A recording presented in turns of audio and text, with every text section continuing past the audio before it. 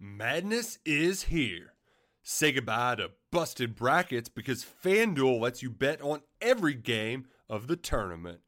Whether you're betting on a big upset or a one seed, it's time to go dancing on America's #1 sportsbook. Right now, new customers get $200 in bonus bets if your first $5 bet wins on FanDuel. That's $200 to use on point spreads, money lines. You can even pick who's going to win it all. Just visit FanDuel.com/on3 and bet on college hoops until they cut down the nets.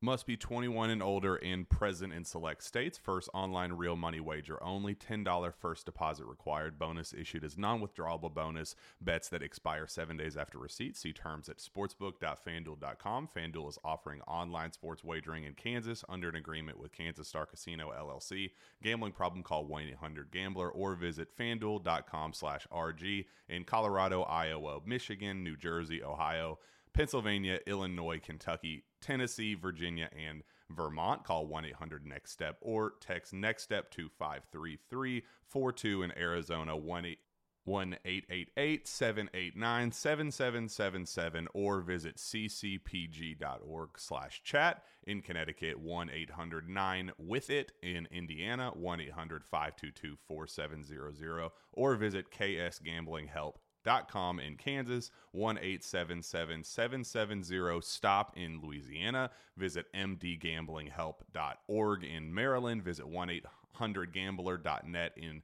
West Virginia or call 1-800-522-4700 in Wyoming. Hope is here. Visit gamblinghelplinema.org or call 800-327-5050 for 24/7 support in Massachusetts or call 1-877-8-HOPE NY or text Hope NY in New York. Hello, ladies and gentlemen, boys and girls, college football fans across the nation and around the world. This is Tim May with the Tim May Podcast, the hottest, aptly named podcast out there. Correct, Awesome Ward? Yeah, it's like you took the blurb, my recommendation for this podcast, and just read it word for word. Yeah, well, that's the way I work, man. If you can steal somebody else's work, why not do it? Plus, the beginning of this podcast, I know, has turned into a perpetual pat myself on the back that I'm actually back for another week. But, we've been doing this now for almost 2 years, and I've totally enjoyed it. Same thing today, man.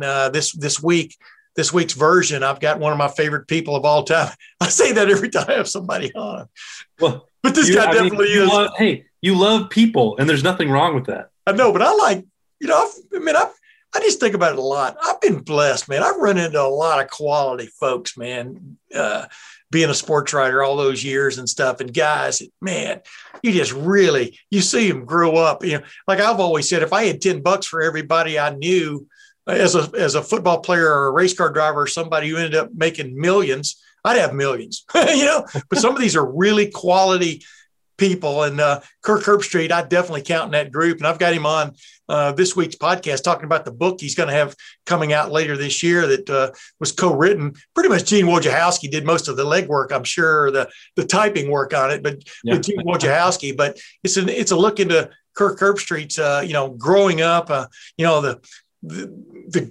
the pats on the back you get sometimes, but also the pangs of becoming a success, and then how much family is important to you, et cetera, and I haven't read the book yet. I haven't gotten a copy of it, but I got the gist of it. But he and I started talking. And of course, like I said, if you put me and Kirk and you in a radio show, it would have to be a 3-hour radio show every day, because you and I and Kirk would each spend a third of the first hour giving our first initial point, right? I'm not sure that there would even be room for me if you two are on there. Like, I'm barely going to squeeze into this week's show. Well, maybe we could promo the second hour with it coming up in hour 2. Awesome Ward makes his point. After I've soaked in everything that you two had to say. Yeah, but we got into like present day football, where the NIL is going, national, the name, image, and likeness, the one-time transfer portal situation that's coming. Even though that's kind of what they've got already, when you think about it, but just how it's kind of changed the whole, hootenanny of major college football. But, before that, I wanted to touch base with you and anything going on with the Ohio State beat that's was interesting to you over the past week that's going to roll into this week that you've got your eye on. Been pretty quiet, I'd say, for the most part, Yeah. Tim. I mean, I think that you see what's happening with some ticket sales for the NCAA basketball tournament, the Big Ten basketball tournament. Maybe we'll see what that means for potentially the spring game. I know, initially the last time I had talked to Gene Smith, it didn't sound like that was really going to be an option. But now that you look at the state guidelines having changed in Ohio, the governor is starting to, I've got tickets to go see the Blue Jackets this week. I didn't think that was going to happen this year either. So, that stuff, maybe we'll see what happens now that date has been set there in late April for the Buckeyes. I don't want to get anyone's hopes, too far up. There are complications that would come from trying to turn this around on short notice. It's not as easy as it might seem when Ohio State, hadn't been planning on the spring game, having tickets. What would you charge the way that they normally do it? Basically, anybody can come. It's not a huge money making opportunity for them. Maybe they would want it to be in this case if there was huge demand. So how would you manage that? It would sell out in probably 2 seconds if you charged $5 or $15, the way they have in some instances in the past. Dude, let me interrupt you. They could use the proceeds to make up for some of the shortfall from this past year. Cause they're not going to open it up to 100,000 people. No. But if they did, it would be 100,000 people there. I do believe there's that much fervor, I think, champing at the bit of people wanting to see some semblance of Ohio State football live. You get that feeling too, don't you? Yeah. And that's why I think that's what's interesting about it. And they're always sensitive to this. When we just talked about the season ticket policy a week ago, they don't want to make it, they certainly don't want to make it seem like a money grab or take advantage of fans who've been waiting a long time. But there are also difficult balancing acts. If you would only have 15 or 20,000 people in the horseshoe, are all those going to be open to the public? How would you manage the secondary market, which I think would probably explode for a spring game, which sounds crazy, probably every other program in the country, but would definitely be the case here, I think, for Ohio State. Some nice weather and a quarterback battle, and the fact that the shoe was empty all of last year. But I think that's sort of one of the things to keep watching here. Ohio State's, I think that there might be some, firming up of plans with Oregon and trying to find a second date. So it's scheduling stuff, it's ticketing stuff, I think right now, just trying to get through all this and for some spring ball to start a week from Friday, we can talk about that. So stuff that I think there's not a bunch of immediacy going on right now, but I think that's good because we're getting back to some sense of normalcy a little bit. Yeah, absolutely. I was talking, you and I, been doing this podcast throughout the pandemic, et cetera. And I remember last spring, I pointed out to folks, this hole that was, that's been poured into every major college athletic department's finances over the last year is never going to be totally refilled. It's basically, and a lot of people have done a lot of trimming since then, but there will be ways for them to make up some of the difference. Cause you eventually an athletic department is like a race car. A lot of people think a race car runs on gasoline. It runs on greenbacks. It runs on American dollars. And, or if you're in Europe, whatever that is, the euro, but the same thing with an athletic department, it runs on money. And we can debate the merits of this, that, and the other, and whether you're getting ripped off or whatever, if the market's there, it behooves you for the most part to take advantage of it. And I think Ohio State, in my opinion, they've been late to this party, I don't know if you agree or not. And we touched on that last week in last week's podcast. They included a conversation with Jim Lachey, but yeah, I mean, this was, if they could have gotten the act together to have a spring game this year, they could have made up a lot of difference. But hey, we'll talk about that later. I want to get into my conversation with Kirk and then come back. And it's kind of a long conversation, but I think it's very interesting. And then come back and you and I touch on a couple other subjects. You can stick around, right? I'm not going anywhere. Well, ladies and gentlemen, without further ado, my conversation with Kirk Herbstreit. And as promised, ladies and gentlemen, welcoming Kirk Herbstreit back to the Tim May podcast. How you doing, Kirk? I'm doing good, bud. How are you? I'm doing great, man. I talked to you a couple of times last year. Appreciate you coming on my podcast. any chance you get, any chance I get to have you on, you're always, well, everybody knows who you are, but everybody knows your expertise, et cetera. But, the reason I got you on today is, I got this alert last week by email that you've got a book coming out that you co-wrote with Gene Wojciechowski, one of the great journalists we've had covering college football for a long, long time. And I just wanted to jump right into that real quick. What I don't know, what was the spur that got you going on wanting to get something out there book-wise? I've been asked by a number of people over the years to potentially write a book, and I've never obviously written one. I didn't know all that went into it, and I just put it on the back burner. I just never really thought maybe when I retired I'd maybe look at it.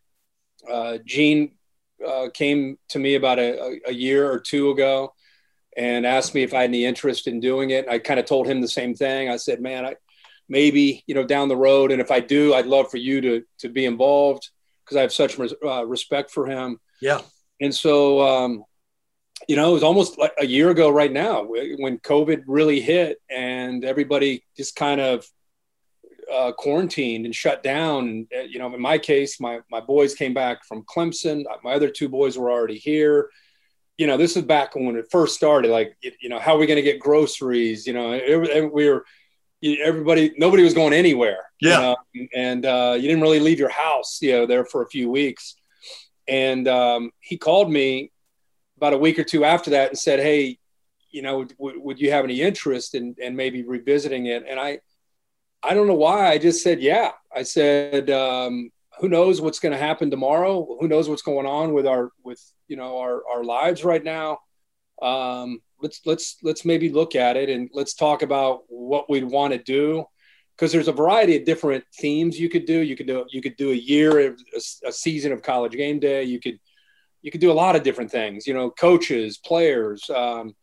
But we just decided to talk a little bit about where my life started basically in Trotwood, Ohio, and just kind of go through, some of my life lessons and some of the trials and tribulations that I've lived through, not just as an athlete, but coming from a divorced family and having a lot of dysfunction within my family that I've had to endure, and how I managed that. And, being painfully shy, when I first sat down with you, by then I'd played high school quarterback, and I had some experience with guys like Chick Ludwig at the Dayton Daily News and some of the local TV stations. So I at least had gotten some reps.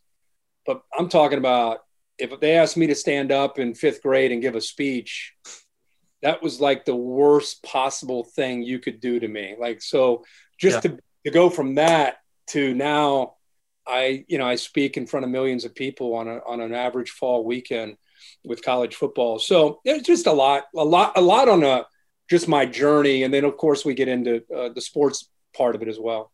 Yeah. And I think you got a lot of family stuff in there too, like you pointed out, and I'm just wondering, was having all your family kind of back under one roof, was that kind of a spur too? Because I would think at this moment in your life, you're always going to get criticism if you talk too bad about Alabama or Ohio State or Texas or somebody. You understand what I'm saying? Yeah. But having them all under one roof, and how just, I don't know if lucky's not, but blessed your life has been, especially from a family situation, your own family. I mean, it's kind of, it gives you goosebumps a little bit, doesn't it? Yeah. I mean, I was about 8 years old. My family, my mom and dad got a divorce. And then, I went to a different school almost every year. I think I ended up going from second grade to ninth grade. I think I went to a new school about every year with just a lot of different moves. My mom remarried. I went from Trotwood to Centerville to Franklin, Ohio, to Cincinnati, Wyoming, back to Centerville. And for a guy who's really shy, that's a really hard thing to manage. And then my ninth grade year, my mom and my dad decided to move in together after they'd both been remarried and divorced, and full circle came back, and just as friends, not to be a couple, but just for me, to have some semblance of normalcy, they decided for my high school years to live together. And they did, you know, and it was amazing experience for me after going through a lot of that, you know, that some of the headaches that I went through from 3rd, 4th grade all the way, you know, into high school. Dude, that's crazy though. I mean, that's crazy. Like you just pointed out a while ago, to think about you afraid to stand up in a 5th or 6th grade class, maybe even to say your name, Kirk Herbstreit, you know, terrified. I don't know, man. I don't know. I'd ask you, I think you're born with that. You know, I think you're either, I don't know. Agree. Maybe I feel like you're born as an introvert, you know, and I'm just an introvert by nature. That's just how I'm wired. And so when you're that way, you know, the only time I would ever open up is if I was within my circle of buddies. Then I feel like I could be myself and not worry about it. But if I didn't know the people in a room, or I wasn't real comfortable with them, and I had to stand up, my face would get immediately red, and I just feel heat. Oh yeah. Coming, you know, and it's more of an uncomfortable feeling than anything, almost, I guess, like social anxiety. And the only way I really got through it was talking to guys like you and doing interviews and getting comfortable being uncomfortable, you know, and I think doing it rep after rep after rep after rep. By the time I was a senior at Ohio State, and I would sit there and I'd have, you know, you were there, there'd be anywhere from 15, 20, 30 reporters around me with all these cameras and microphones and, you know, the old cassette tapes that you guys would have. I mean, it was just pointed at me. And I got to a point where I was really comfortable doing that, you know, that was really a turning point, I think, for me, you know, on a personal level, because I still wasn't comfortable giving necessarily a speech, but I could at least get up and talk about, hey, John Cooper thinks this, or that, or what do you think about playing Michigan or Syracuse or whatever? I could at least stand up and be confident and be comfortable talking about whatever we were talking about. And for me, that was a long way from where I was, you know, years before that. Yeah, but at least by then, finally, and blessedly, you'd been named the starting quarterback at Ohio State. You know, we all went through, you know, I mean, we could talk forever. That'd be another. I tell you, man, the hardest part was being honest about Elliot Uselak and Ron Hudson in the book. I feel like, and Gene taught me this, like, I've always been a guy that tries to say the right thing. I've always been a guy that's tried to, you know, I just don't believe in, you know, going after people. And I had to be honest about that 1990, 1991. A lot of it was me, you know, a lot of it was on me and my skill level and where I was. But, you know, I wouldn't wish those two on my worst enemy as far as their style and how they handled players. And I was honest, you know, about them. So yeah, I was going to say, man, you lived through the Robert Smith episode and everything else, and there was a lot going on there behind the scenes. I had several coaches on that staff who took a while for them to ever like me again, because, you know, we were writing about stuff that was right in front of you and stuff. But it's really funny, Ron Hudson. You know, I remember Nick Cochran threw a touchdown pass in the spring game one year, and I went down and how we got to talk to all you guys way back then, remember? And I said, what'd you think about that? He was mad at Nick Cochran for throwing that pass. And I go, why are you mad? He goes, well, that won't be open in a real game. I mean, I just went, what in the hell is he talking about? Poor Nick. A really quick story that we actually put in the book. So my senior year, you'll remember this. We opened up with Louisville, home game. Students weren't on campus yet. Yeah. And you know how it is at Ohio Stadium when the students aren't on campus and you're playing a team you're supposed to beat. It's kind of a flat atmosphere. And we did low-key affair. Yeah. Yeah. We did just enough. And they were actually a good team. Jeff Brom was the quarterback. We did just enough to hold on to beat them. The next week, we played Gary Blackney and Bowling Green. Bowling Green ended up, I think, 10-1 that year. They were a really good team. We lose Galloway to an ACL. We lose Alan Klein. Robert Smith cracks ribs. I mean, I hurt my ankle. Yeah. We had a lot of problems go on, but we just get through Bowling Green. So we at home beat Louisville. At home beat Bowling Green. We're basically getting booed, off the field at our own stadium, and we're 2-0, and we're going to Syracuse, and nobody gives us a chance to play Syracuse. They're a top 5 or top 10 team. Well, I mean, not only that, but they had beaten you guys in the Outback Bowl the previous year. Yeah. Almost the whole team was back, Marvin Graves and that kind of group. And so opening drive, I can't really feel – I'm shot up pretty good on my ankle. I can't really feel my leg. Yeah. Opening drive, we had, through film studies, seen that their free safety, when they went single high, he came down really aggressively on play action. So it was just one of those throw it up and hope the safety comes up. There's really not a read or a check down. It's just sell the fake hard to Raymond. I think it was Raymond Harris. I think of my backfield, Robert Smith, Raymond Harris, Eddie George were my that's pretty good. Pretty good lineup. Yeah. So it was a hard play fake from about the 50 and just basically take 2 hitches and throw it as far and as high as you can. And the safety actually did not come up that far. So he was unable to get back in position, but I still was supposed to throw it up and hope that Brian Stabline can go up and make a play. And he did. Yeah. Stabline was so gifted as an athlete, went up and over, made a play, and we scored. I mean, here we are supposed to get blown out. First series, we're up 7-0. And our sidelines, you know how when you have a chip on your shoulder because you're told you can't win a game, we were so unified that game. And I'm over the sideline, and we're like, everyone's cussing and yelling, I told you, we could do this. And I go over the phone. They were like, the quarterback guy said, hey, Coach Hudson wants to talk to you. I pick up the phone. I'm like, yeah, Coach, yeah, what's up? And he's like, all right. Settle down. He's like, listen, let's go back to that second down on that tight end, that drag. What were you thinking on it? And I go, I looked at this phone and I was like, after all I'd been through with him, I go, F you. And I hung up the phone, didn't talk to him the rest of the game. Are you kidding? You never told me that story. Yeah. I was just like, how can you possibly what made me think of that was you saying Nick Cochran threw a touchdown pass and you went down to say, boy, what a great throw by Nick. And he's like, oh, what's he thinking? That's not going to be open in a game. It's like, what are you talking about? I know, exactly.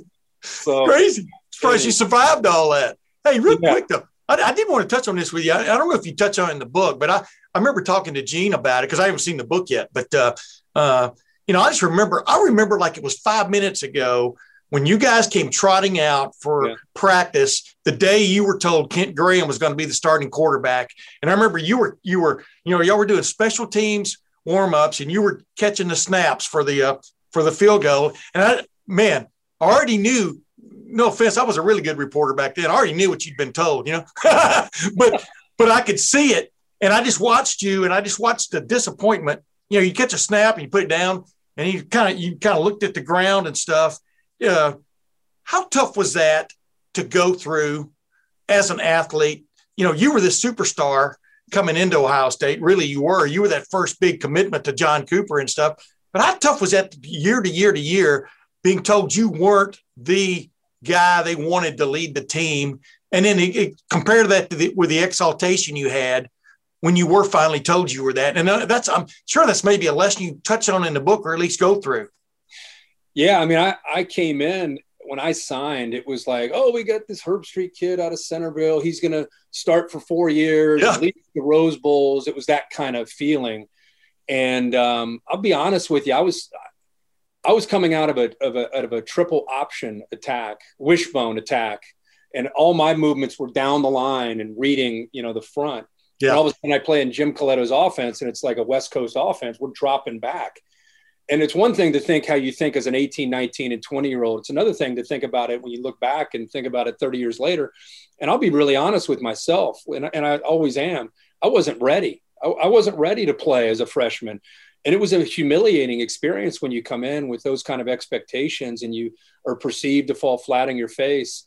and my wheels were spinning. I was those first 2 or 3 years, I was getting just very, very cynical. I was getting upset. I was down to myself. I wanted to give up on the game.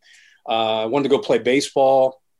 I just didn't want to do it anymore. By my third year, we played Air Force that year in a bowl game. And that was like my one saving grace, is that we ran Air Force's offense in high school. So I requested to go back down on the scout team for the Air Force game so I could run that triple option to try to get our defense ready, and had a lot of fun and a lot of success that bowl prep getting ready. But I'd really mentally already checked out.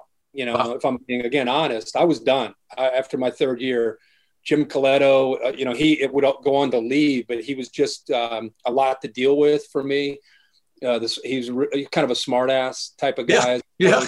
And when you weren't living up to the expectations, he was tough to deal with. And so I went to my dad, who played at Ohio State and was a captain, coached with Woody, and told him, I think this is it for me.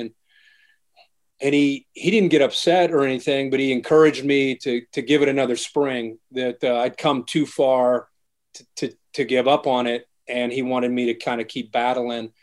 I'm glad he gave me that advice, because it wasn't like, you're not going to quit.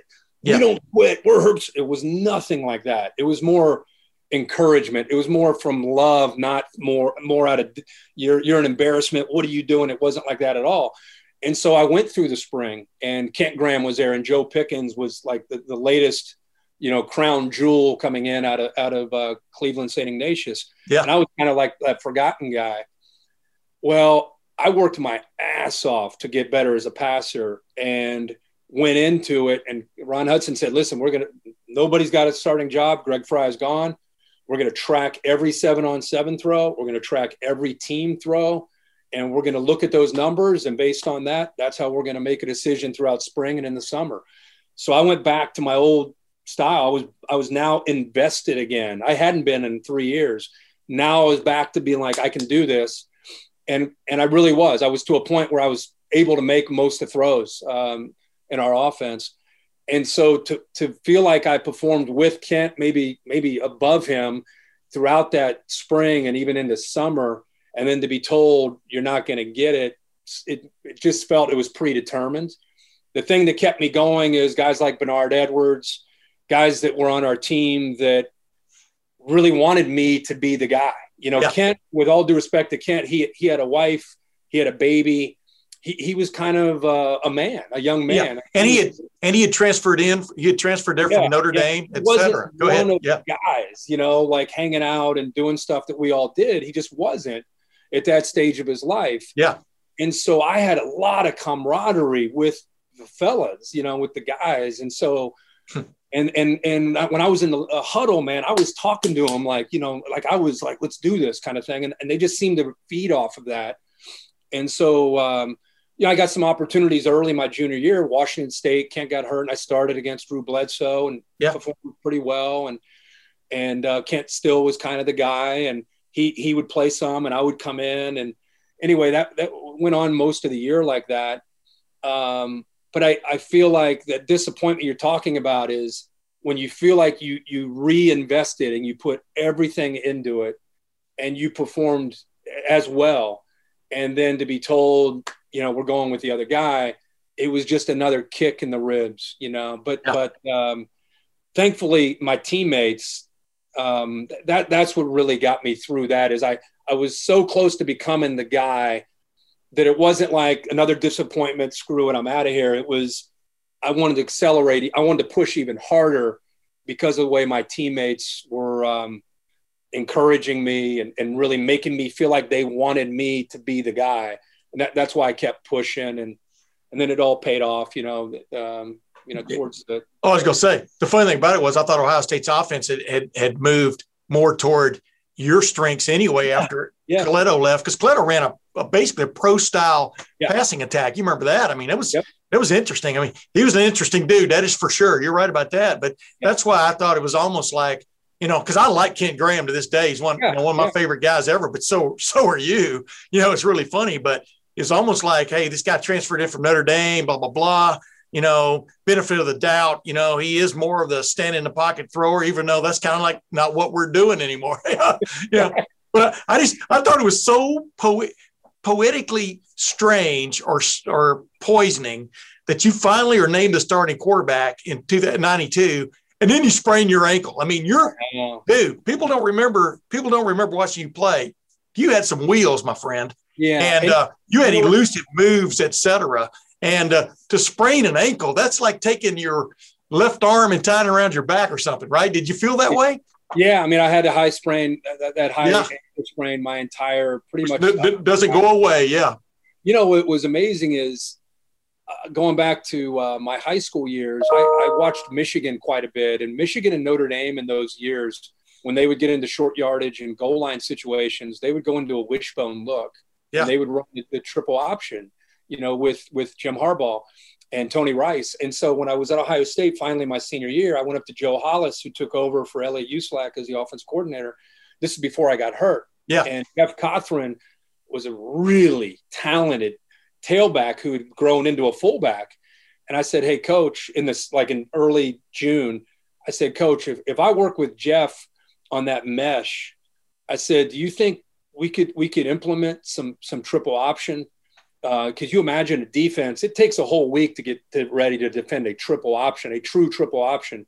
You just don't have the time. So if you're getting ready for all the other stuff we're doing, now you got to get ready for a triple in the short yardage and goal line. He goes, I love that idea. If you and Jeff work really hard and get, really, really prolific at it, we'll put it in. We'll put it in those short yardage and goal line situations. And I was so fired up because it was a wrinkle no one has ever heard of or seen at Ohio State. Yeah. It was wheelhouse for me. It was very natural for me. I just had to get Jeff. For people that don't know, on a triple option, you put, and it's really like modern football today with zone read, you put the ball into the belly of the fullback, and you're not looking at him. You're both looking at the read, usually the first defensive lineman outside of the guard. So you put that ball in there, you're looking right at him, and you kind of ride the fullback. And if that guy commits down to the fullback, to Jeff Cothran, you pull it out. And then you go to the end man on the line of scrimmage and you would pitch off of him or fake a pitch and run. And if he stays wide, you just hand it off to Jeff. It's really, if it's run right, you can't defend it, especially if you don't spend time, during your week of practice. So I got Jeff. Jeff is such a great guy. Jeff would work hard on it in the summer. And we got to a point where we were really starting to feel good about it. And we weren't going to really show it in the Louisville and Bowling Green game. And then I end up really tearing my ankle up and part of my Achilles, and I'm just trying to limp through. And so we never really could implement that part of our offense, which I think would have been a game changer, really, if I were 100% healthy and able to run it with Jeff. I thought it was pretty funny. You were all healthy your first 4 years there. Then your senior year, you get hurt. Basically, but now you're their guy. You know what I mean? Exactly. They're throwing you out there. I mean, and it's pretty funny. I mean, but you went up because, man, I'll never forget that day, like 2 years earlier, when John Cooper came walking up with you, and y'all walked up to me and said, Coach Cooper said, Tim, Kirk's got something to tell you. He goes, he's going to be, I'm just paraphrasing here, but we're moving him from quarterback to safety, I think it was. Yeah. And you were like, yeah, that's, you were giving me this kind of half-assed gung-ho look, I'm just going, and of course, I think 2 weeks later, you were back at quarterback, but you were trying to get on the field for Ohio State. Well, right? I was, and I started to cover kickoffs and scout team, and I had so much rage and anger in me, even on the scout team kickoff coverage, to think that this is where the five-star guy 2 years later is. He's on a scout team covering kickoffs, and I was really upset. And so I was covering these kickoffs and scout team, basically like a wedge buster, just running down. And I was a big guy. I was 6'3", 230 pounds that could run a 4.6. So I'm running down there as hard as I can, and I'm not afraid to hit people. And I was hitting people. And then they end up saying, man, let's put him into the game and let him cover a kickoff. So I started covering kickoffs like a madman, hitting people. Now I wasn't moved to safety yet. I was still just a quarterback. Yeah. And then that's when John Cooper pulled me into his office after a couple games of covering kickoffs in real games, making some tackles. And he said, Herbie, we love you. And we think you're a big athletic guy that we're wasting on the bench. We feel like you can help us. We're going to move you over to safety. I want you to buy into that if that's something you'll consider. And I was like, yeah. At that point, I was like, man, coach, I'll do anything. Yeah. I just want to play. I just want to play. So I went over there, and Bo Pelini was the starting free safety. God bless Bo. I mean, he was trying as best as he could to try to coach me up. And Ron Zook was a defensive back coach. And, we had Benny Clark and all these really talented guys. And I'm sitting here. I hadn't played defense since I was in 5th or 6th grade. And I'm sitting there trying to like backpedal and do these drills. And like you said, I had bigger shoulder pads. I was wearing these red Newman gloves, back in those days. Yeah. It lasted about a week and a half. And I was just like, you know what? I think I want to go, as much as I can't stand Ron Hudson, I think I want to go back and be a quarterback again. But hey, listen to this, because we don't have much time left, but that's what I want to say. I mean, what are the lessons you kind of, in your book with Gene, what are the lessons you kind of like, you think you kind of teach in there? Is it about perseverance? Is it about know who you are more, know who you are more than the guy maybe coaching you, kind of, what are sort of those lessons you kind of pass along to your four boys? I mean, you've been blessed, like I said, I mean, with a great family. Just what have you kind of like pushed on them more than anything else about your athletic experience? I heard a pastor one time say, you're either in the middle of a storm, you're coming out of a storm, or you're heading into a storm. And I think that's just life, right? I mean, we live in the world of adversity as adults. And that was my first real adversity that I had to cope with and manage. And that's why when we talk about opting out, when I see players opting out and a lot of times just instantly going to another school, I can only speak on my experience. That what I went through was hell. What I went through was not easy. What I went through was embarrassing and humiliating. And yet my dad's encouragement, my dad's not, you better get your ass back in there. Kind of, it wasn't that. It was encouragement and belief, and my teammates' belief in me got me to the other side. And so my lesson that I learned was exactly what you're talking about, is perseverance and not giving up when things go sideways, and keep doing the right thing and keep trusting it and keep working at it. And whether you end up becoming like the starter and a captain and most inspirational player, I mean, I was fortunate on the back end of my journey, all those things that happened on my back end. But if that wouldn't have happened, I wonder where I would be, as far as I would have been proud of myself. I think that I lived through it. I fought through it. I didn't give up. And I think because of the way my teammates and my really tight circle of family and friends, they were proud of me, more than anything, because I didn't go play baseball. I didn't transfer. I got out of that cynical way of living that I was living those first 3 years. And, I hope people, these players that decide, wow, the coach yelled at me, the coach made me get up at 6 a.m. This isn't the place for me. I'm going to leave. I think we're really cheating these kids out to give them these automatic, basically get out of jail free card, because that's not how life's going to be. Yeah. You're going to have differences with your boss. You're going to have differences with your wife. You're going to have differences with your children. You got to learn how to cope with those things and manage those things and work through those things.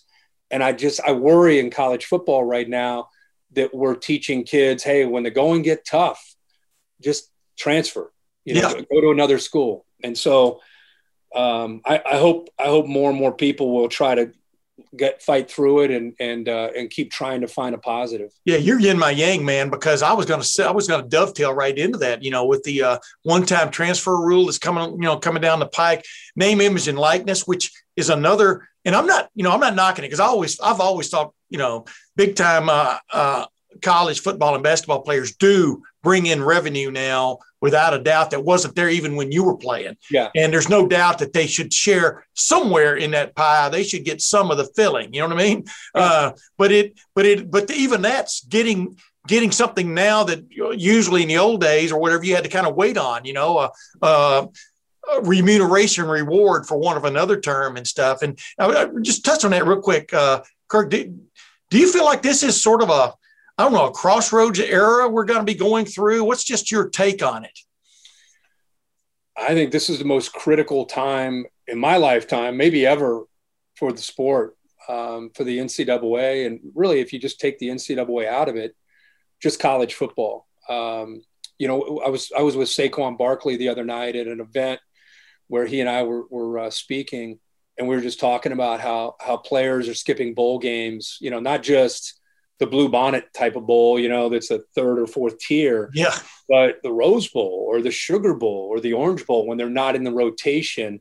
And I just feel like forgetting the players for a second, meaning you and your coverage and me and my coverage, we are all so guilty, and especially at ESPN on a national level, focusing on the playoff, the playoff, that we've gotten away from. Like, Iowa might be playing, I don't know, Michigan in a really interesting game as far as those two teams and where they might finish in their season. They're not close to a playoff maybe, but man, it's Iowa and it's Michigan, it's at Kinnick, and it's a night game, and it's going to be hyped up. Like, we need to celebrate that kind of game. Yeah. Or Mississippi State's playing Kentucky. I don't know. And it's both these teams are off the grid as far as the playoff. But boy, for Mark Stoops and what he's building in Lexington and what's going on with Mississippi State, that's a great game. I feel like we've gotten away from just celebrating the sport and just competitive games. And it's not about the playoff. Don't worry about it. Who cares? And it's like, so we have taught this generation of players that opt out. Those games don't matter. The only thing that matters is the playoff. And so I really hope that the people that kind of set the tone and create the opinions, will broaden our scope and talk more about the sport and what we all love about a football Saturday in Columbus or wherever you happen to be. And we celebrate the sport, because I think we are getting these players. All the players think about is, I'm going to go to Ohio State. I'm not saying all of them. I'm going to go to Ohio State. I'm going to go to Michigan State. I'm going to go to Florida State. 3 years. 3? Yeah, I'm going to go 3 years. Then I'm going to the NFL. In the middle of that, I'm going to get some money. And then they don't dig any roots into their school, and they don't bring their families back to the Oval and like, oh, yeah, I had a class over here. Like, there's just none of that. It's just a pit stop to go to try to get to the NFL. Yeah. Keep in mind, 2% make it to the NFL, and we're throwing all of our eggs into that basket. So I think we are, with name, image, and likeness, with players opting out, with players transferring, skipping bowl games, we got to take a big step back as a sport and remember why we play college football. It's not just about going to the NFL. And I think when that's the focus, and we get away from the experience and the education and the moments. I mean, 18, 19, 20, 21, 22 on a college campus. Yeah. Playing big-time college football, a lot of times on national TV with your boys. I mean, are you kidding me? I've never interviewed an NFL player and have them say to me, man, I'm so glad I'm done with college football. I would never want to go back there again. Every guy, you've done the same thing. Yeah. Every single guy says, what I would give to go back just one more time and play in that college campus on that field for that team, just one more time. Yeah. And these guys that are in college, they're trying to get out, and everyone that's left, they all want to come back in. These college players need to wake up and realize that they've got it pretty good. Well, they're not only trying to get out, but a lot of people around them are pushing, trying to get them out too. I mean, they all want to catch into being the contrail, the B-52. It's really interesting to me. It's really fun because when you're talking here, I get charged up about college football, always have, and I was just, everything you were saying there, people may not have seen. I was nodding at almost every point you were making. And I'm just thinking back. Coastal Carolina BYU is one of the great games you're ever going to see this past year. Both of them were just trying to fight, knocking on the door. Hey, think about us in that Final Four thing, but forget that. It was a hell of a football game, And, like it's like Ohio State, for example. If Ohio State makes a run any year, remember the year that they ended up coming a little bit short of the playoff, and they ended up going to the Cotton Bowl to play USC, and USC they didn't make it into the playoff either. Yeah, and they ended up going to the Cotton Bowl. There was a percentage of fans that were like, "Oh my God, what a terrible year!" Meanwhile, I think they played Sam Darnold. If they did, they ended up beating him pretty convincingly. And it's a great. I don't remember what year it was. What a 2017, I think 17. But go ahead, yeah. Great team that should be celebrated forever. And we're to a point, they didn't make the playoff. You know, it's almost just like, so I think that we gotta step back a little bit on, we all want to make a playoff. We all want to win the national championship. And when you're at Ohio State, you should. Yeah. But if you don't make it, it's still okay. Oh, yeah. It's still okay. It's still a great year. And those players are still great players, and they deserve 100% support to get behind them. And I just feel like, you imagine if you're Ryan Day, you don't make the playoff, you're a failure. Yeah. Hey, I talked about that last week, in the last couple of weeks with Paul Feinbaum, for example. I had him on, and we were talking about, it's like Final Four or bust. And the bust part that, whether you liked Andy Geiger or not, he forecast this a long time ago, because he pointed out the fact that college football is sort of at its guts, at its roots, is sort of a regional sport, in a lot of respects. Yeah. There are very few national brands, and even maybe the two biggest national brands going, Alabama and Ohio State. The viewership of that game this past year was not, of course, viewership's been down all across the board because everybody's got everything else going for them. But you don't want to throw the baby out with the bathwater cliche here. And everybody's pushing for 4-18 playoff. I go, really, you got to get the 14 thing figured out first, from an interest standpoint. I didn't but when we were at 2 with the BCS, every game, those games in September, everybody was on the edge of their seat. You could say whatever you want, like games matter, they don't matter. In that era, as much as we argued about computers shouldn't be ranking teams, the one thing we all agreed on is if Ohio State opened up with Oklahoma or whoever it might be, you felt like, oh my gosh, like this is a huge game for Ohio State or for whoever it might be. Yeah. And during the playoff era, they're big games, but I don't feel like that same sense of urgency that we had when we had the BCS. And if you go to 8 or 12 or whatever you're going to go to, I don't know. I don't know how we recapture the regular season mattering. Yeah. My famous point about that is when you go to 4, you got 2 or 3 teams that claim they should be in it.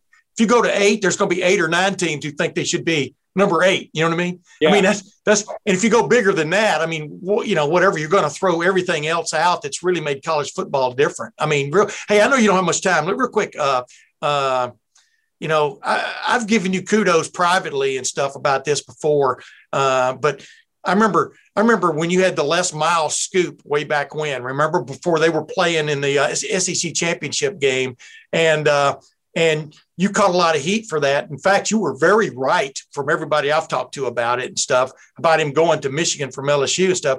What I'm getting to here is just real quick. He's in a lot of heat now. I'm talking about Les Miles is, and you contrast that with Tom Allen sitting at Indiana. Indiana was probably the second best team in the Big Ten last year. Are you kidding? The Big Ten got flipped upside down except for the team at the top. But just touch on those two things real quick. Les Miles, I mean, how serious a situation do you think this is that Kansas has now put him on leave, et cetera, while they look into problems at LSU? And then Tom Allen, what's your take on that? Yeah, I mean, the Les Miles thing, only thing I know is probably like you, just from what I've been reading and goes back to his days at LSU. And just, it's just sad, to think that, these are allegations at this point. I don't know if there's truth to it or not. The reality is that he's been put on administrative leave for now. Jeff Long, who's the AD there, I don't know if Jeff's going to be okay or not, based on everything you read. But clearly Kansas is, people forget, you go back to 2007. I know that was a long time ago now, but they had Mark Mangino. They were tough, man. Oh yeah.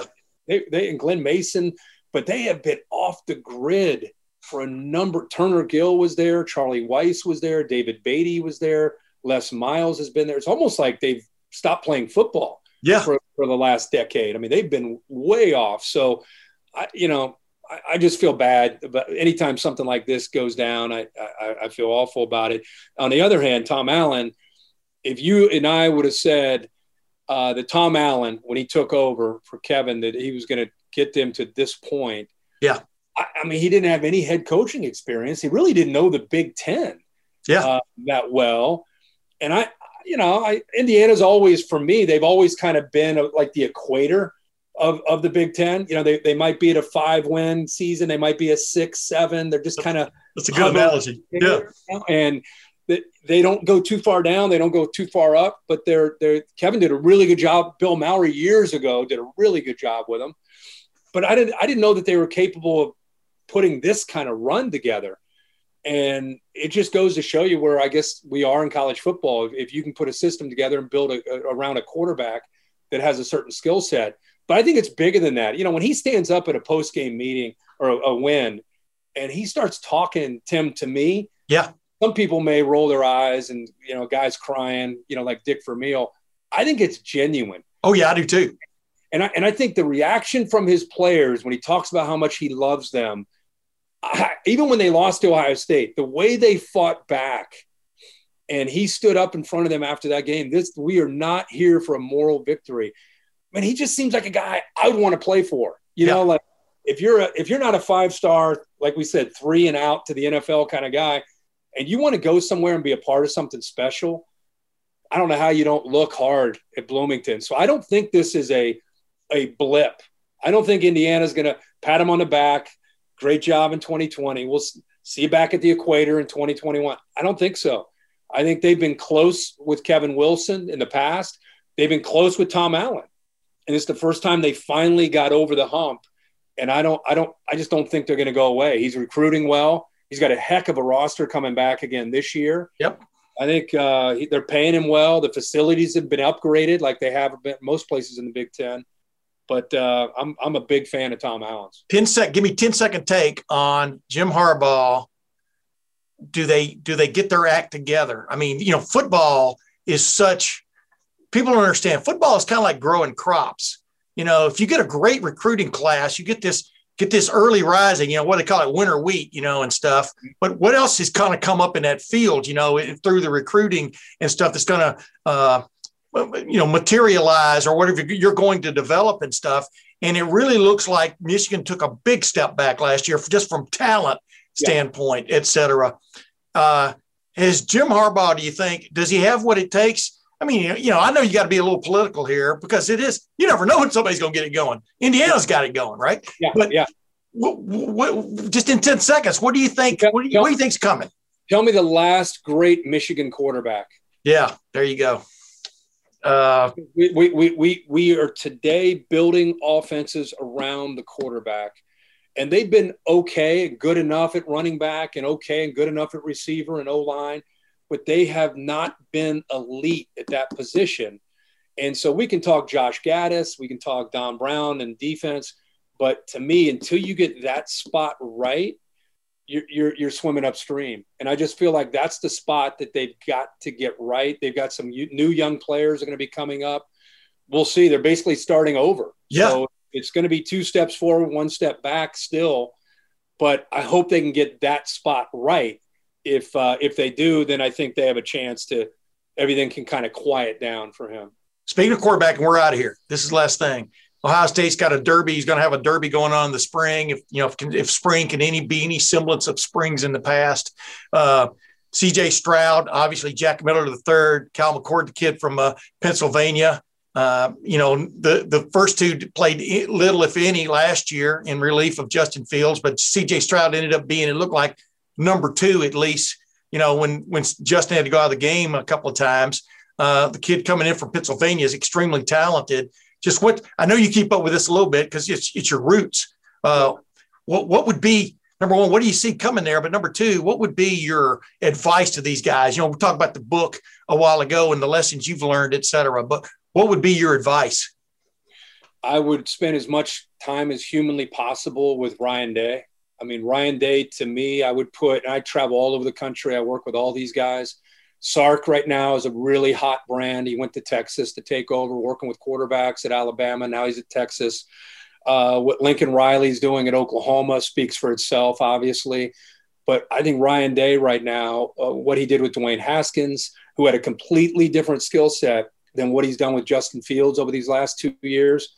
So I feel like Ryan Day is becoming one of these quarterback whisperers. Yeah. I can't sit here with a crystal ball and tell you about these three guys because all I've ever really seen them in is what you've seen is mop-up duty or high school highlights. Yeah. I can't wait to see who gets a chance to kind of emerge after spring. That doesn't mean he's the guy, but Ryan Day is going to put whoever that is with the skill that they have coming back at receiver. And I think they're really still going to be really good at running back. Early it's going to be, don't lose the game from this position, be a distributor, and then I think as the season evolves and you get more experience and more confidence, then you can become part of the reason why you're winning games. But early, it's going to be about, being smart, not turning the ball over, get the ball to the skill guys in space. And then I think as like I said, like any quarterback, you get to week 4, week 5, week 6. Now you start creating, making plays, and letting the game slow down a little bit. But I have no idea who would be. I'm assuming I don't know. You tell me, but it seems to me that the Stroud kid, because he was the backup, more than likely have the early edge. But I think Ryan Day will open it up. He said so. Yeah. Let these guys, turn it loose and see what they can do. Hey, indulge me one last thing. I wanted to ask you this earlier when we were talking about you and growing up and getting your confidence and stuff about being on television stuff. Paul Spahn, Moose, is one of my favorite guys. I still play golf with him almost every week. He's one of your favorite guys too. He reminded me of those stories when you first got on. You were doing that late night television stuff on Channel 10, and he would be standing. You wanted him standing right off to your side, right off camera, because you were so. I don't know if nervous is right. I think you're more of a perfectionist kind of guy. You don't want to screw up, right? Yeah. And is it amazing how far you've come from that moment to where now you're sitting next to Corso and he's putting on his headgear? You know what I mean? I mean, just how much did Moose mean to you in those early years? Every time I go back to Columbus, I see him and I remind him that he's why I'm there. Yeah. I never forget the people who helped me. Terry Smith helped me in radio. I was a business major. Terry Smith went to bat for me and put me on his show. We started Sportsline in August of 1993. We did 5:30 to 7 o'clock. And I was just a kid, not really, I didn't know what I was doing. And I ended up doing radio for about 14 or 15 years. Yeah. But when I moved over to do that wall-to-wall show, I didn't have really any TV experience. Now I'm reading teleprompter. Oh my God, I was terrified to read teleprompter without sounding like this. You know what I mean? Yeah. With Jay Crawford, who's such a pro, and he's just bada bing, bada boom, bada bing. And so I had a lot of apprehension, but man, Moose, he was like a mother hen for me. I would be like, oh my God. I was like a boxer that was all freaked out. I'd come into the corner and he'd like rub my shoulders, tell me it's going to be okay. Oh, no, you did great with this. You did great with it. This is going to be great. This is going to be great. He just kept encouraging me and getting me to believe. He was just a great coach. His energy. You play golf. You've known him forever. Oh, yeah. But he's just one of those guys that just makes you relax when you're with him. And man, I'll never, him and Jay and Dom, all those guys over Channel 10 had so much to do with me just starting out. And Mick, their camera guy, he helped me put my tape together. I didn't have a tape to put together, and Mick Lewis helped me put a tape together where we made it up. I called Eddie George, who just won the Heisman, and Joey Galloway was about to be a first rounder, and I called a little show called Buckeye Corner, which was not even a show, and we did like 10 minutes. I was like, welcome back to Buckeye Corner. They filmed it in the Channel 10 studios, and we talked for about 10 minutes. We put that on my tape. We went to Ohio Stadium in February when it's freezing, and I pretended with Mick, who's my camera guy. He would act like I'm a sideline reporter. We're standing in an empty Ohio Stadium in February, and I would act like I was a sideline reporter. All right, thanks, Brent. And I would say a report into the camera because I didn't know what else to do. Yeah. Moose told me to do those things and put it on a tape, and that's what we did. And we sent it into ESPN and ABC. So, man, day doesn't go by that I don't appreciate and thank those guys for that time, and Moose for his guidance. It was very instrumental for me. Dude, Moose and I were playing golf the other day. We were talking about you. I mean, you know what I mean? I mean, because, you know, and the thing about it, that's what you got it. Everybody, almost everybody has to have somebody who believes in them. Yeah. You know, Moose believed in you, man. And it was really cool. And so did other guys, you know. I mean, I came on your radio show a bunch, you know, back then, and I totally enjoyed it. But, you know, anybody could see that once you got your act together, you were going places. I think maybe it was hardest for you to see, you know. Yeah. But here you are, you're writing a book. Yeah. Well, it for what I had been through. Now, here's the one thing that helped me is I grew up not listening really to music, but I grew up listening to Andy Furman and Chris Collinsworth as a teenager. So I was always either growing up in the Dayton area in high school. If I was driving, my car had either the Reds on or WLW, you know, even Gary Burbank. Like, I listened to AM radio. Yeah. Everyone else is listening to Van Halen and whatever else. And they get in my car and they're like, oh my God, you know, I'm sitting there, but that's what I did. And I think it just made me realize, even as a business major, man, I would love to talk about sports for a living. How cool would that be? And that's kind of what eventually got me started. But you're right, without Terry Smith, without Moose and Jay and Dom and all the people, yourself and others that were so helpful, and me just kind of, and I didn't have a plan. It wasn't like, I'm going to go to game day. I was like, I just wanted to do local radio and local TV, and probably would have done that the rest of my life, you know, and enjoyed it. Yeah. But it just, one opportunity led to another, led to another, led to another. And it happened like, you know, like that. And it was so different back then than it is now. There wasn't Big Ten Network, ACC Network. Those are like the minor leagues where you can get some reps. It was just network television and ESPN. Yeah. That was it. And there was no like weekly show. It was just game day on the weekend and games. No YouTube. Yeah. That was all there was. There weren't a lot of opportunities out there. That's for sure. Ladies and gentlemen, Kirk Herbstreit. Kirk, you know, I'll have you on quite a few more times, you know, leading up to the season and stuff. But as we get ready for yet another football season, last year I don't think it was a referendum on anything. I think you guys did a hell of a job. You even went through COVID-19 and came out the other end, right? Yeah, I did. Yeah. I still can't taste or smell. It's been about 10 weeks. But, wow. Yeah. Well, what a year for all of us, you know. Yes. And hopefully we're getting closer to looking forward to stadiums being full. I'm hearing rumors that people are thinking that there's going to be full stadiums. Can you imagine what that'll be like the first time you go back to the shoe and there's 100,000 people in there? I mean, it gives me chills. I hope it's this year, man. I hope it happens. Well, all I know is I'm getting my second vaccine shot in a week. So you know, I'm going to be there no matter what, man. Hey, Kirk, thanks for being on the Tim May podcast, my brother. Anytime, my man. Hey, it's Kaylee Cuoco for Priceline. Ready to go to your happy place for a happy price? Well, why didn't you say so? Just download the Priceline app right now and save up to 60% on hotels. So whether it's Cousin Kevin's Kazoo Concert in Kansas City, go Kevin, or Becky's Bachelorette Bash in Bermuda, you never have to miss a trip ever again. So download the Priceline app today. Your savings are waiting. Go to your happy place for a happy price.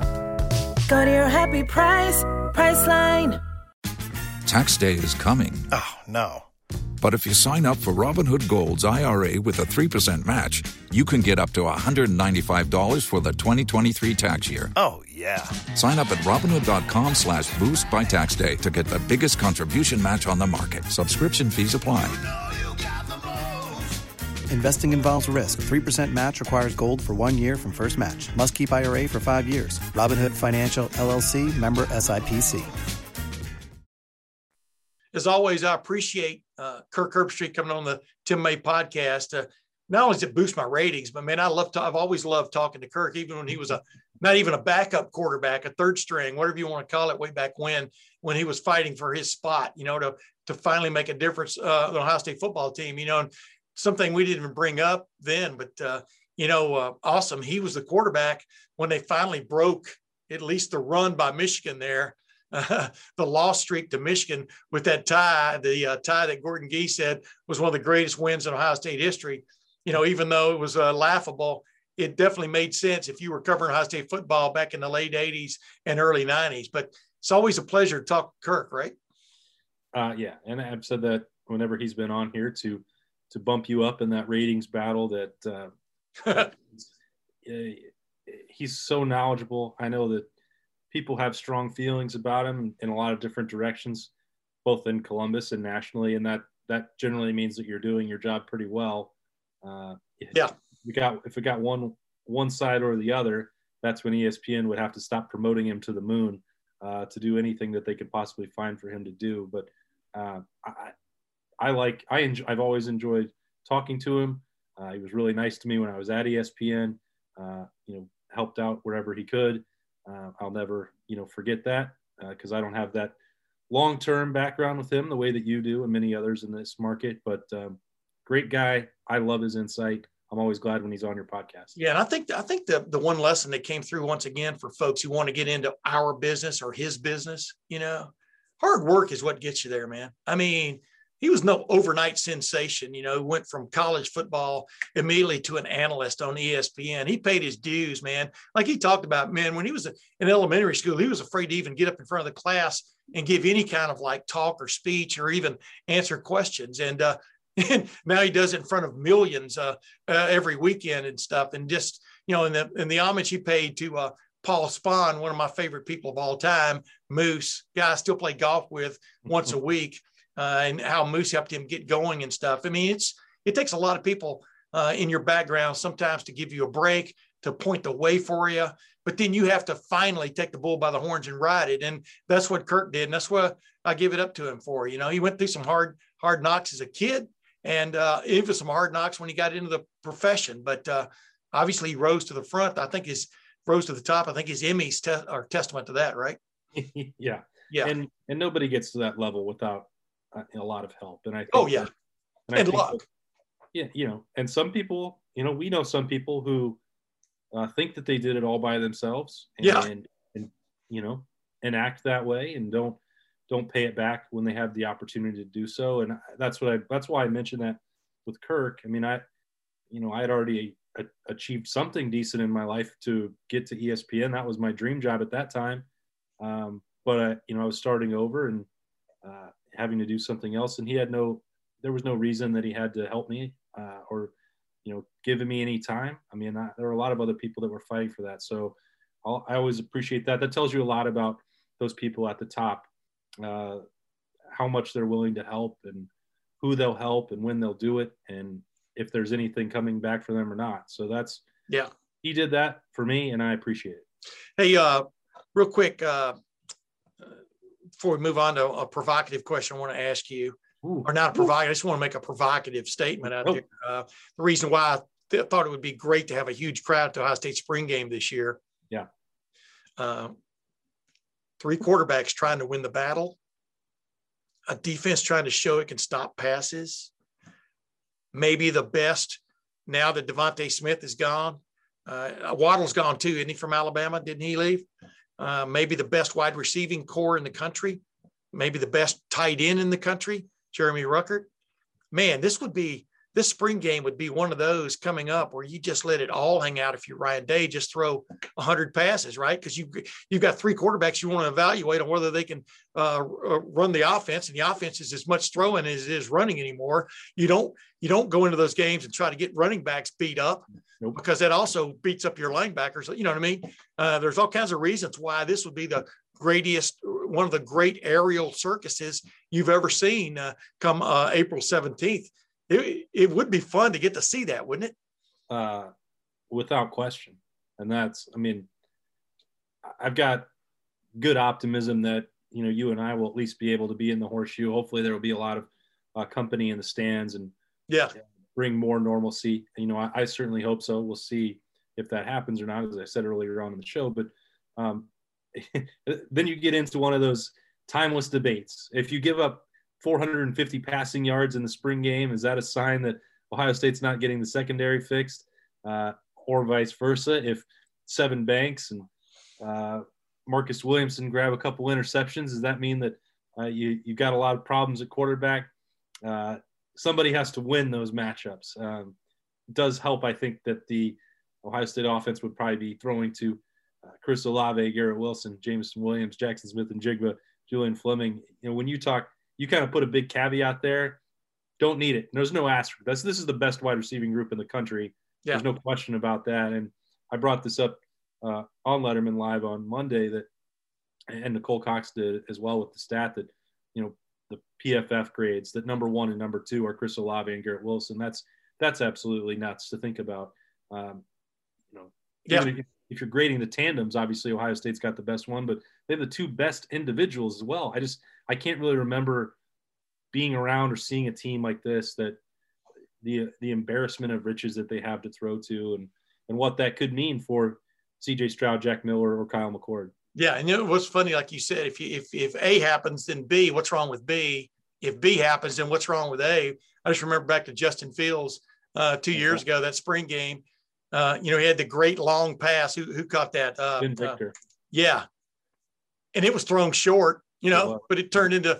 But you're kind of coming out of that game going, boy, Justin Fields, I don't know, yeah. Now Justin Fields, is going to be taken, I think, earlier than most people expect in the NFL draft, because the NFL draft, pre-draft wackiness is picking up steam again. But suddenly people are finding out, hey, Trey Lance, he didn't play at North Dakota State. Mm-hmm. Yeah. Maybe he's not, maybe he isn't as polished or whatever as we think he is. Let's reevaluate Justin Fields now. That's what we're seeing, right? I mean, remember we were talking about this a week ago about how Justin was slipping. Now Justin is going back up the pole because, Justin Fields, when he had a few, struggles, it was against Indiana, which blitzed coming off the bus. It was against Northwestern when he didn't have his primary receiver there in Chris Olave. And also, as people found out, Northwestern had a hell of a defense this year with some really good defensive players that are going to get drafted. And then against Clemson, he lit up Clemson like it was a Christmas tree. And and he struggled against Alabama. I don't know if he struggles. Yeah, he struggled against Alabama, but the Ohio State offense struggled against Alabama when they lost Trey Sermon. But the point is, you've got some ways to evaluate Justin Fields going against big-time competition, not Division I AA, FCS, whatever you want to call it. And I think people are finally coming back to their senses. This guy can throw every pass. Plus, he runs very fast when he has to. You saw him get better almost every week that he played football. And I think it's finally, knock on wood, it's coming. People are coming to their senses. Do you agree? We'll give it about, 22 days, 21 days. And he gets the spotlight for his pro day, and every network carries it live and sees what he can, sees the physical tools, watches him make every throw.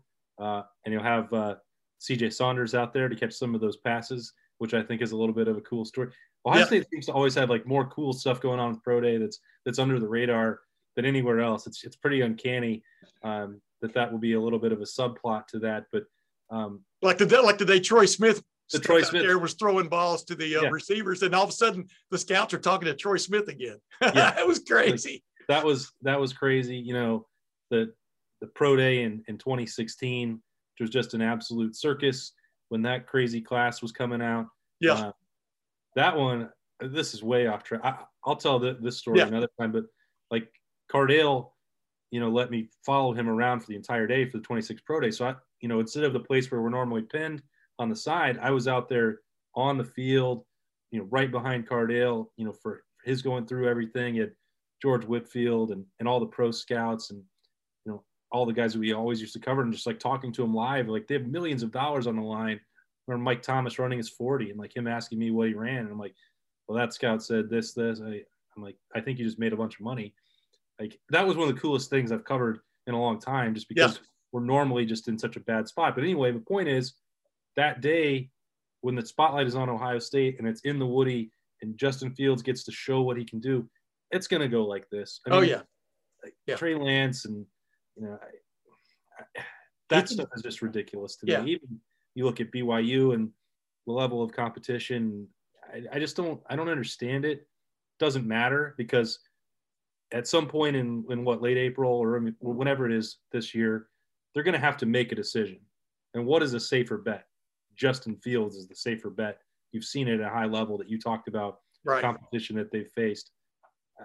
That would be an insane gamble to be the second or third or fourth general manager and to pass on Justin Fields. I can't see that happening.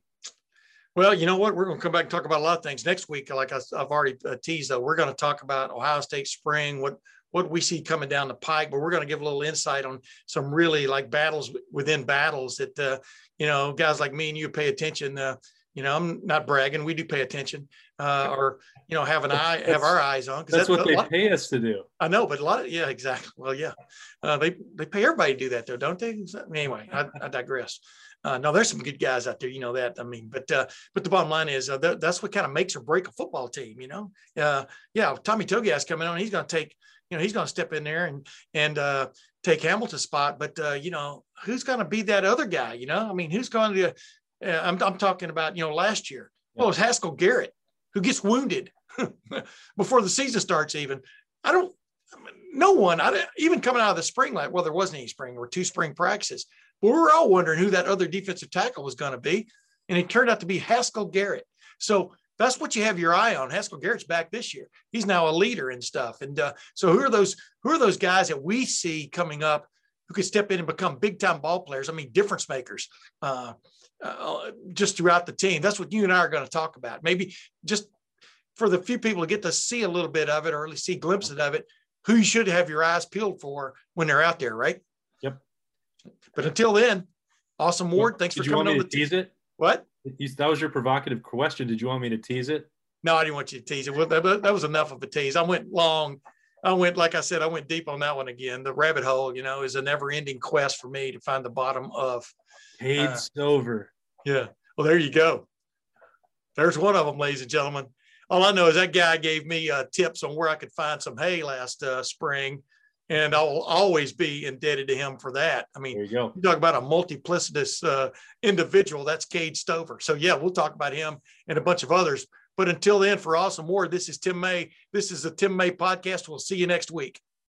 Madness is here. Say goodbye to busted brackets because FanDuel lets you bet on every game of the tournament.